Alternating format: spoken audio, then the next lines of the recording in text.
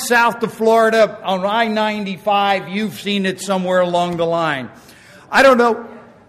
That's not working? Okay. Every other Sunday it all works, but not today, of course. We'll start over.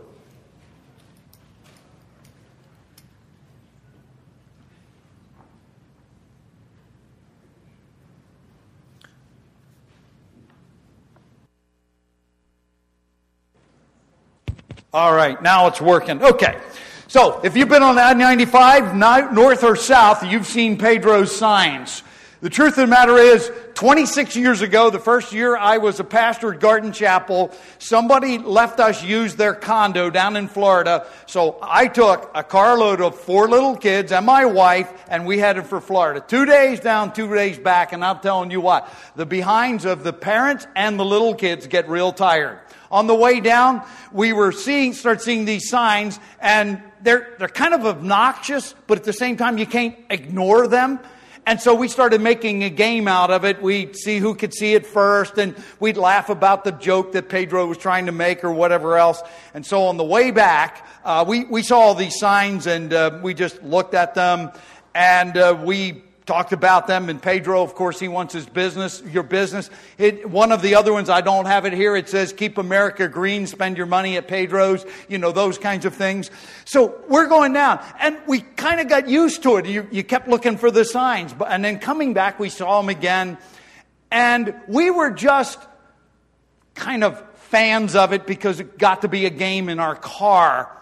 Well, on the way back, about right south of the North Carolina border, our children were about the end of a day, and we decided, okay, Pedro's got our attention, we're going to stop. Now, I'm not going to tell you it's a great restaurant, I'm not going to tell you it's a great hotel, but you know what? I was not just a fan of Pedro's, I actually was a participant in there. We actually spend money there. They had a pool, the kids could get out and go swimming, and so we participated. We became a part of it. It's a little bit like Andre was saying earlier, the series coming up. I thought that was the best one. That's why I put it in there. And then, of course, big old Pedro. Well, today, I'd like to deal with something else. Most of us, in fact, as I would say, everyone in the world is religious. I don't care if you think you're an atheist or agnostic today, you have something you focus on. In fact, atheists and humanists have a God also, except that God is the one they stand on every morning, and when they look in the mirror, they see their God staring back at them, because that's their focus, themselves. But the truth of the matter is, many people, including myself, most of my life, church was the focus because that's what we were told to do. And I can tell you, growing up in our household, it was Sunday morning. It was the morning you had to get up the earliest because you had to have all the barn work done, all the farm work done before you could go to church on Sunday morning. And you never asked Dad or Mom, are we going to church today? It was, no, it's Sunday morning, you're going to church. So it was never a question of what was actually going to happen. But it wasn't anything real in my life. It was a ritual that we went through. It was a family tradition. A little later, we're going to have a tractor pull out here. I can tell you now, if somebody came up to me and said, there's a garden tractor pull next Saturday, but you can't pull in it, I'm not going to go. Because I'm not a fan of tractor pulling. I'm a participant. I do something. I do mechanics. I drive the tractor. I interact with the guys, and I get the privilege of actually using it as a ministry. Most people don't get to do that, but I do. It's something that I enjoy doing, and I participate in it. For most people in the world, religion is something that is just something they add to their life, but it's not who they are. Today, I'd like to show you from the Scripture, and we're going to be in John chapter 3, as we look at what God says. You probably are familiar with this passage. If you've seen anything in the Bible at all, the most famous verse in all the Bible is in this chapter, John 3:16. We will look at that in a few moments. But before that, there is a story. A man named Nicodemus. Nicodemus was absolutely a religious man. He was a fan of Jesus. He knew about him. He actually appreciated him. But because he was a religious leader, it says that he was a Pharisee and he was a ruler of the Jews. A Pharisee was someone who not only tried to do what the Old Testament said, but did it very religiously. They were legalistic. In fact, the Pharisees were so intent on what they believed, and this is wrong, but they added to it. They said, well, this is what God said, and we want to make sure everybody understands it, so they would add a few more rules to it. He was also a ruler of the Jews, which means he was one of 70 people in Israel who actually ruled the country, religiously as well as civilly and politically. So he was a very powerful man. But he knew there was one man in Israel that was different than all the rest of the religious leaders. And that was Jesus. He knew about him. He had a curiosity about him. But at the same time, he had a fear. Because if he went and talked to Jesus, he wasn't a part of the elite. He wasn't a part of the inner circle. And if he went, the other guys might get on his case. So at nighttime, he comes to Jesus. And you have it right in front of you here, and I decided to use the billboard motif for here. But it says, now there was a man of the Pharisees named Nicodemus, a ruler of the Jews.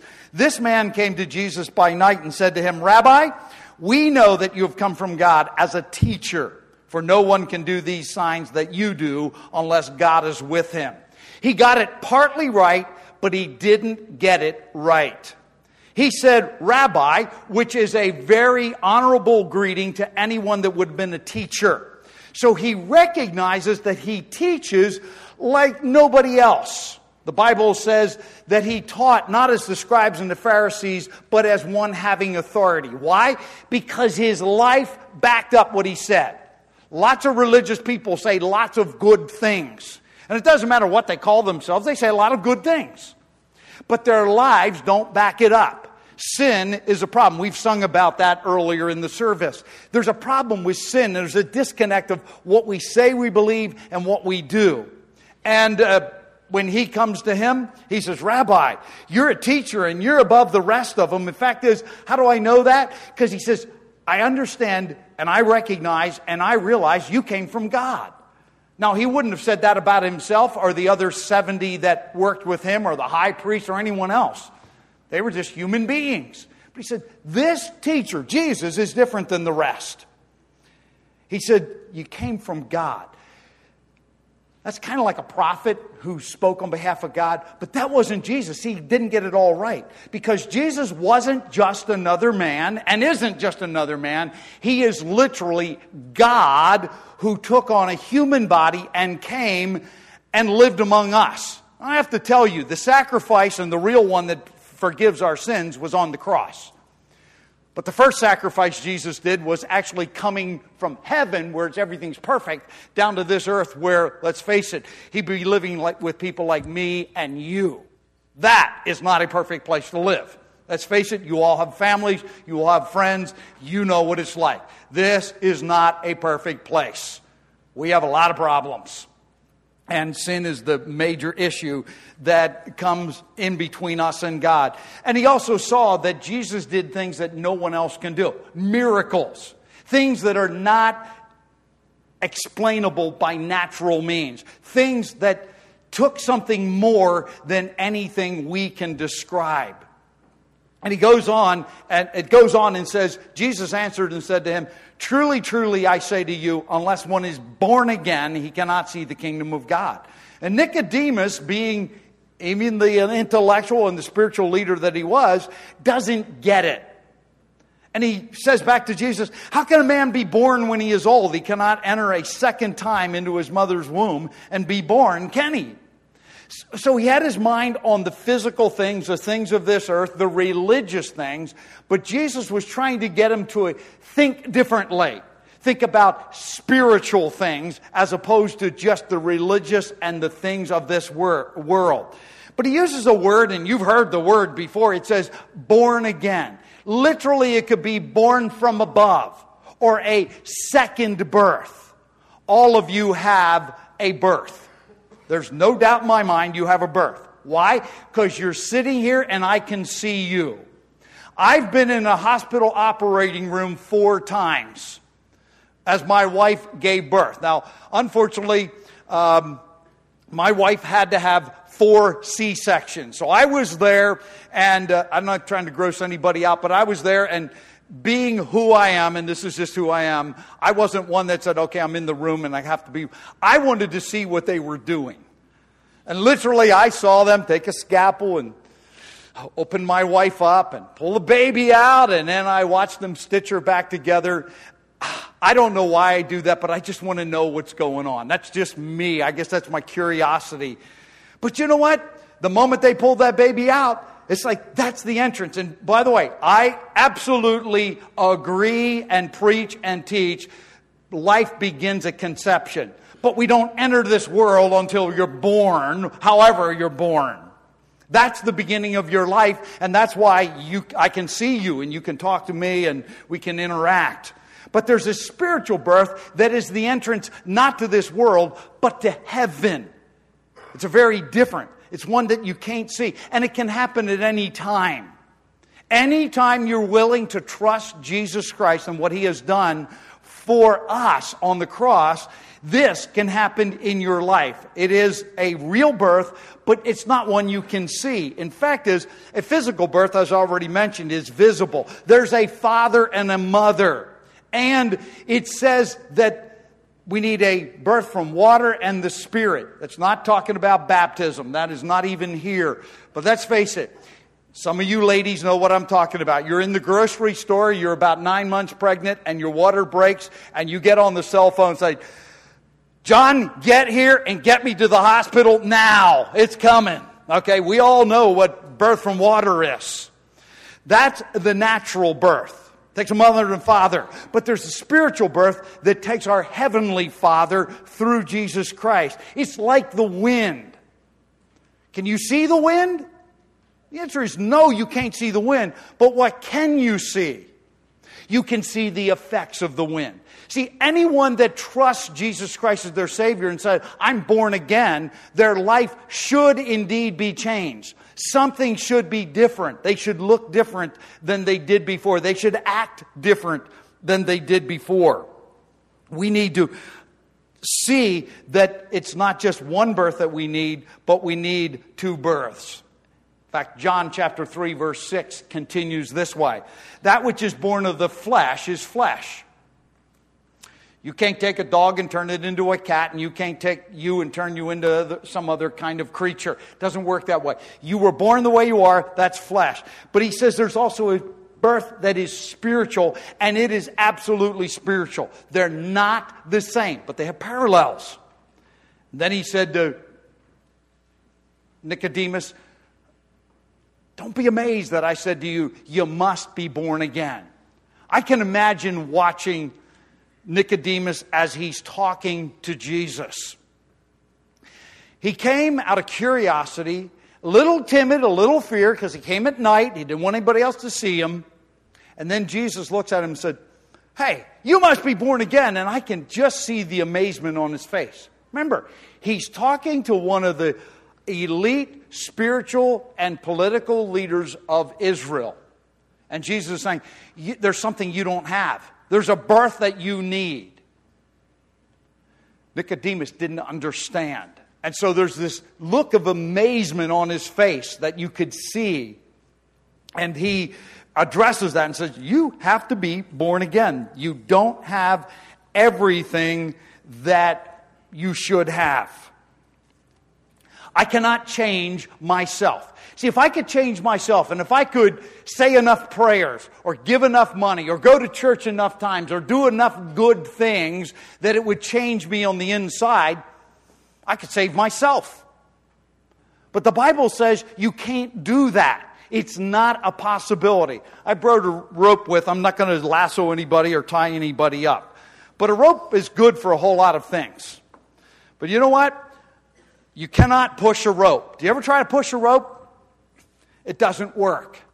That's the same as you trying to work your way to heaven. Now, on the other hand, if I already know that I'm born again, I can actually pull the rope and it'll go wherever I want. There's a big difference. One, I'm trying to do something that's impossible. I'm trying to work my way to heaven, work my way into God's favor. He says, not possible.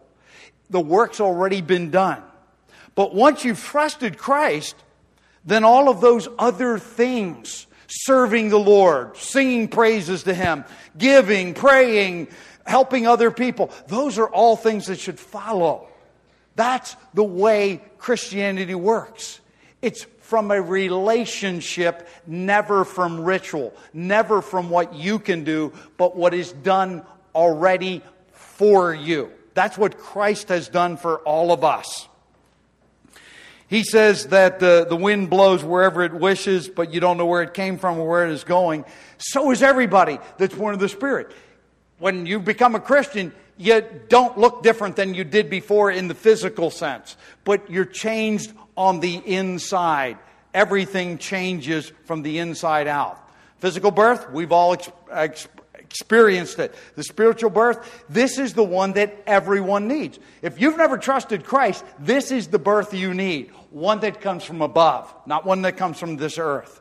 We need a spiritual change. You say, how does that happen? Well, I'm glad you ask. Because Jesus knew that you would ask that and knew that I would need to give you an answer, so He gave us an answer. It is found in John chapter 3, verses 14 and 15. As Moses lifted up the serpent in the wilderness, even so must the Son of Man, that's Jesus Christ, be lifted up, so that whoever believes in Him will have eternal life. This is what I call the look and live principle. And I'm going to use my rope again. Because back in Numbers chapter 21, you'll remember, if you've read the Bible at all, that the nation of Israel were slaves in Egypt. And you remember Moses went down and he threw his rod down and it turned into a snake and all the plagues and all that. And finally they said, get out of here. And they left. They started to leave. Well, you would have thought that 2-3 million people that left Egypt would have been the happiest people in the world, right? God is they're in the middle of nowhere, and God is providing everything they need. Manna. They had everything they needed. But they started to grumble and complain against Moses and against God. They go, you brought us out here and all we have to eat is this manna. And God had it right to hear with them. Okay? He just had His fill of them. So what He did is He sent venomous snakes among them. And if you got bit by one of these snakes, it wasn't go to the hospital and get some antidote or pray about it and you'll be okay. You died. You got bit, you're dead. It was a death sentence. This is Numbers chapter 21 in the Old Testament. So now the people that were really groaning now have something really to groan about. And they went to Moses, Moses, we're dying. And Moses went to God, and God said, okay, here's what I want you to do. I want you to take some bronze. I want you to make it into the shape of a snake. And I want you to take a pole, and I want you to set it up in the middle of all those people. Now, this had to be fairly large to be able to do this. Remember, we're talking about 2 or 3 million people camped around here in the middle of the desert. So that's exactly what Moses did. They made a bronze serpent. Bronze dealing with judgment. The serpent looking at the work that Satan had done as a snake when he first tempted Adam and Eve. He puts it up and he said that anyone that gets bitten, if they look at that bronze serpent, they will live. Now, you could have done anything you wanted. You could have prayed about it. You could have went to the doctor. You could have used all your home remedies. You could have done anything you wanted. You're still going to die unless you do one thing. So, in the middle of it, there is a pole, got a snake on it, and you would have to go. You got bit. You go where you can see that, and you would look at it, and the very act of looking at it would stop you from dying. That's the look and live principle. Was there any power in that snake? The answer is no. But it was an act of faith. That's exactly how a spiritual birth works. Your physical birth wasn't an act of faith. It was an act, but not an act of faith. But spiritual birth is an act of faith. It is, I'm going to look not at a serpent on a pole, but I'm going to look to a Savior on a cross. Because when Jesus Christ died on the cross, He wasn't dying because of His own sin. The wages of sin is death. That's true of every person ever born except Jesus Christ. He was perfectly sinless. So He didn't have any sin to die for of His own. But He did take your sin and my sin on Himself. In fact, it was so bad that He cried out when He was dying on the cross, my God, why hast Thou forsaken me?" Because God the Father couldn't look on Jesus Christ when He was dying for your sin and my sin, the sins of the whole world. He was dying for us.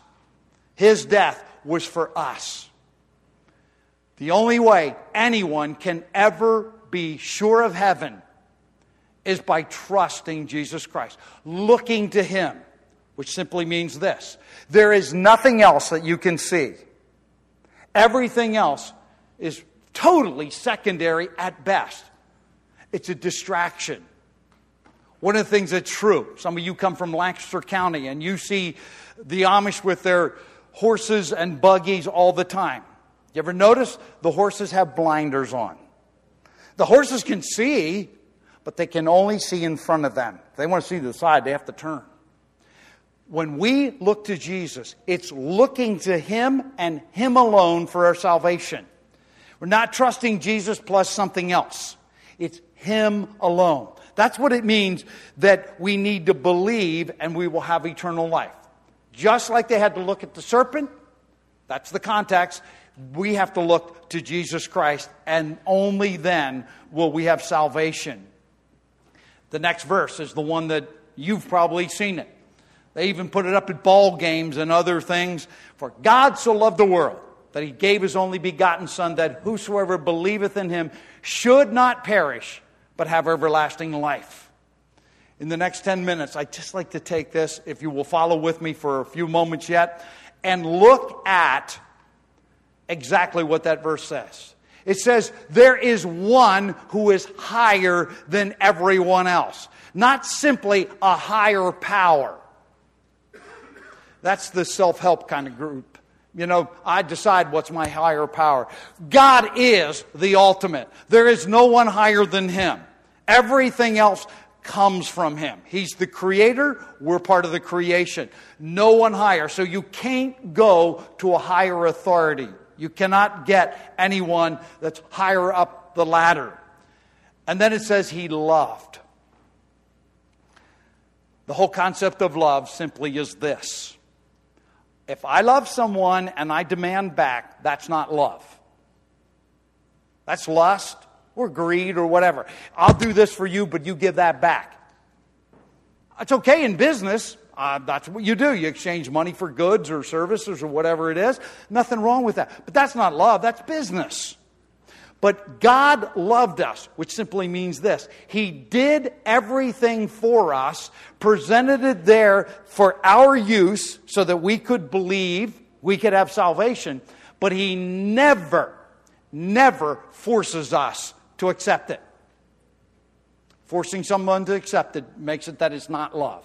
So God did whatever He did, whether I respond to Him or not. Whether I ever trust Jesus or not, He has already done what He has done through Christ, and it's all taken care of.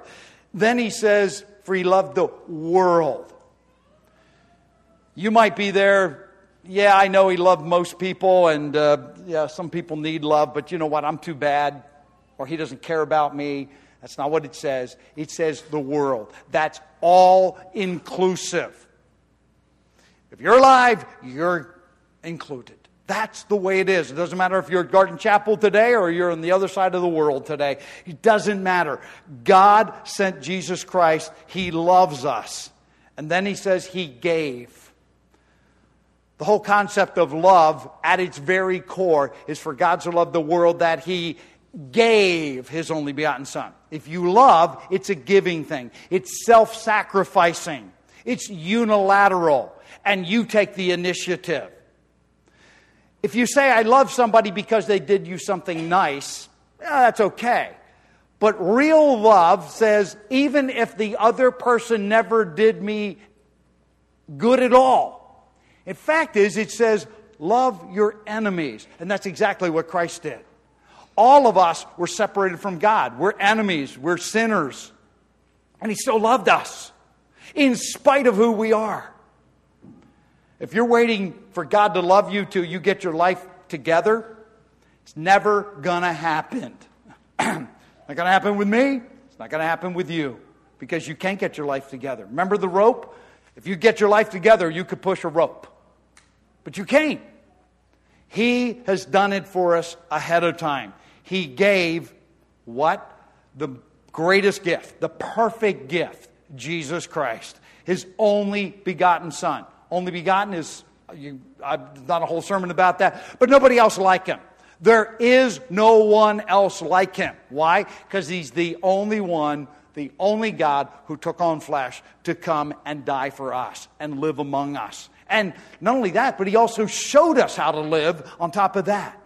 But the main thing He did was die on the cross for us. He gave us a perfect gift. And then He says, whosoever. See, if the world is all-inclusive, then whosoever is absolutely all-inclusive. It includes every single person ever born. No one is exempt from that. But it continues on, that whosoever believes in Him. That's the key. That's what everyone needs to do. I told you it's not automatic. If it was automatic, I could take my bicycle and put it in the garage and it would turn into a Harley. It doesn't work that way. You have to believe. It's not something that happens for you. You have to trust. The word trust has to do with yielding to something, surrendering to. As long as you're holding on to something and saying, well, this is making me good enough. This is part of what I need to do to be right with God. You're not believing what God has done. He said, I've done it all. There's nothing you can do to add to it. The price has been totally paid. Period. There's nothing you can add. So when you believe, you're trusting what Jesus Christ has done and nothing else. Of course, it is in a person. When you believe, there's always an object. There's always a focus of your belief. Think about this. When you leave here today, you're going to be a very trusting person. Not because of my sermon, but because you get in a car.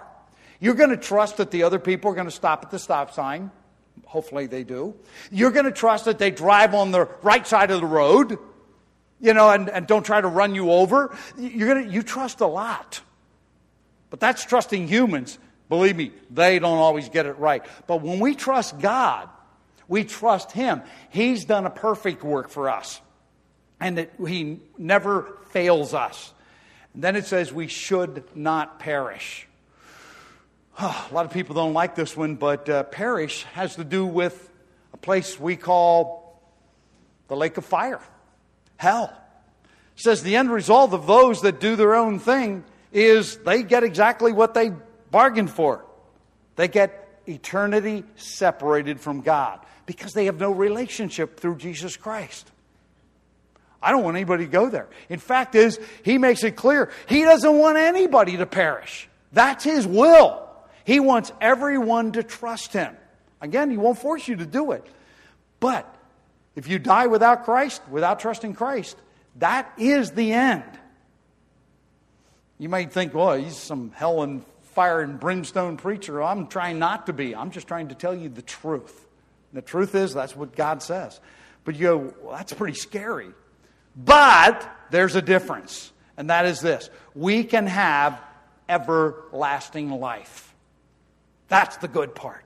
That's the good news. The good news is that Jesus Christ has paid it all. There's nothing you can add to it. There's nothing you can do to merit it.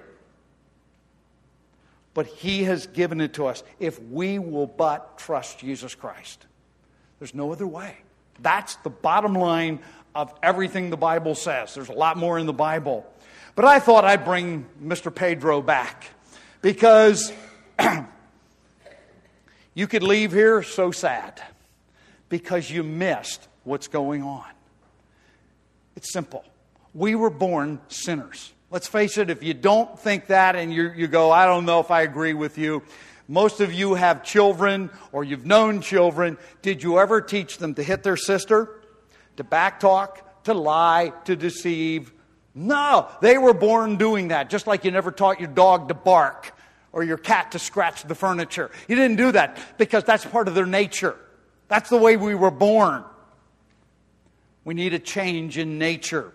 We need to. And so if you leave here going, okay, hey, you know what? I like the singing and, Will's a good song leader and Pastor Paul, well, he sort of interesting. And we laughed a little bit at Andre's jokes about pulling cards. Yeah, that would be nice. But if you leave here missing the whole point, and that is, you can trust Jesus Christ. He died for you. No one else could do it. He's the only unique one. He is the God-man who died in our place. If you've never trusted Him, we're going to stand. No, we're not going to stand because Peter's coming up here. We're just going to pray, so we're not going to stand in this case. Otherwise, you'll have to sit back down. Let's just bow our heads and come before the Lord in prayer. Father, you're very clear with us that we need to believe in what Jesus Christ has done. And Lord, I ask without any fanfare that it's not about me, it's not about this church, but it's about what God has done. That anyone that has never trusted Christ, that they be willing to consider the claims of Christ, that they would just in the quietness of their seat recognize their sin, recognize that only Jesus Christ has died for them, and only He could do that. And that in the best way they know how, with everything that they are, they would ask Jesus Christ to save them. Give them that new life, that they would have everlasting life, a life that is so different than this life, a life that is with God for all eternity, with sins forgiven, and just the privilege of being with God forever in heaven. Lord, I pray that you'd work in people's lives. And Lord, if anyone has questions, that they would be willing to ask them before the day is over, of myself or someone else from the church here, that we could take the Word of God and show them in a clearer way how to come to Christ. Lord, thank you so much for the work you do in our lives and what you want to do. In Jesus' name.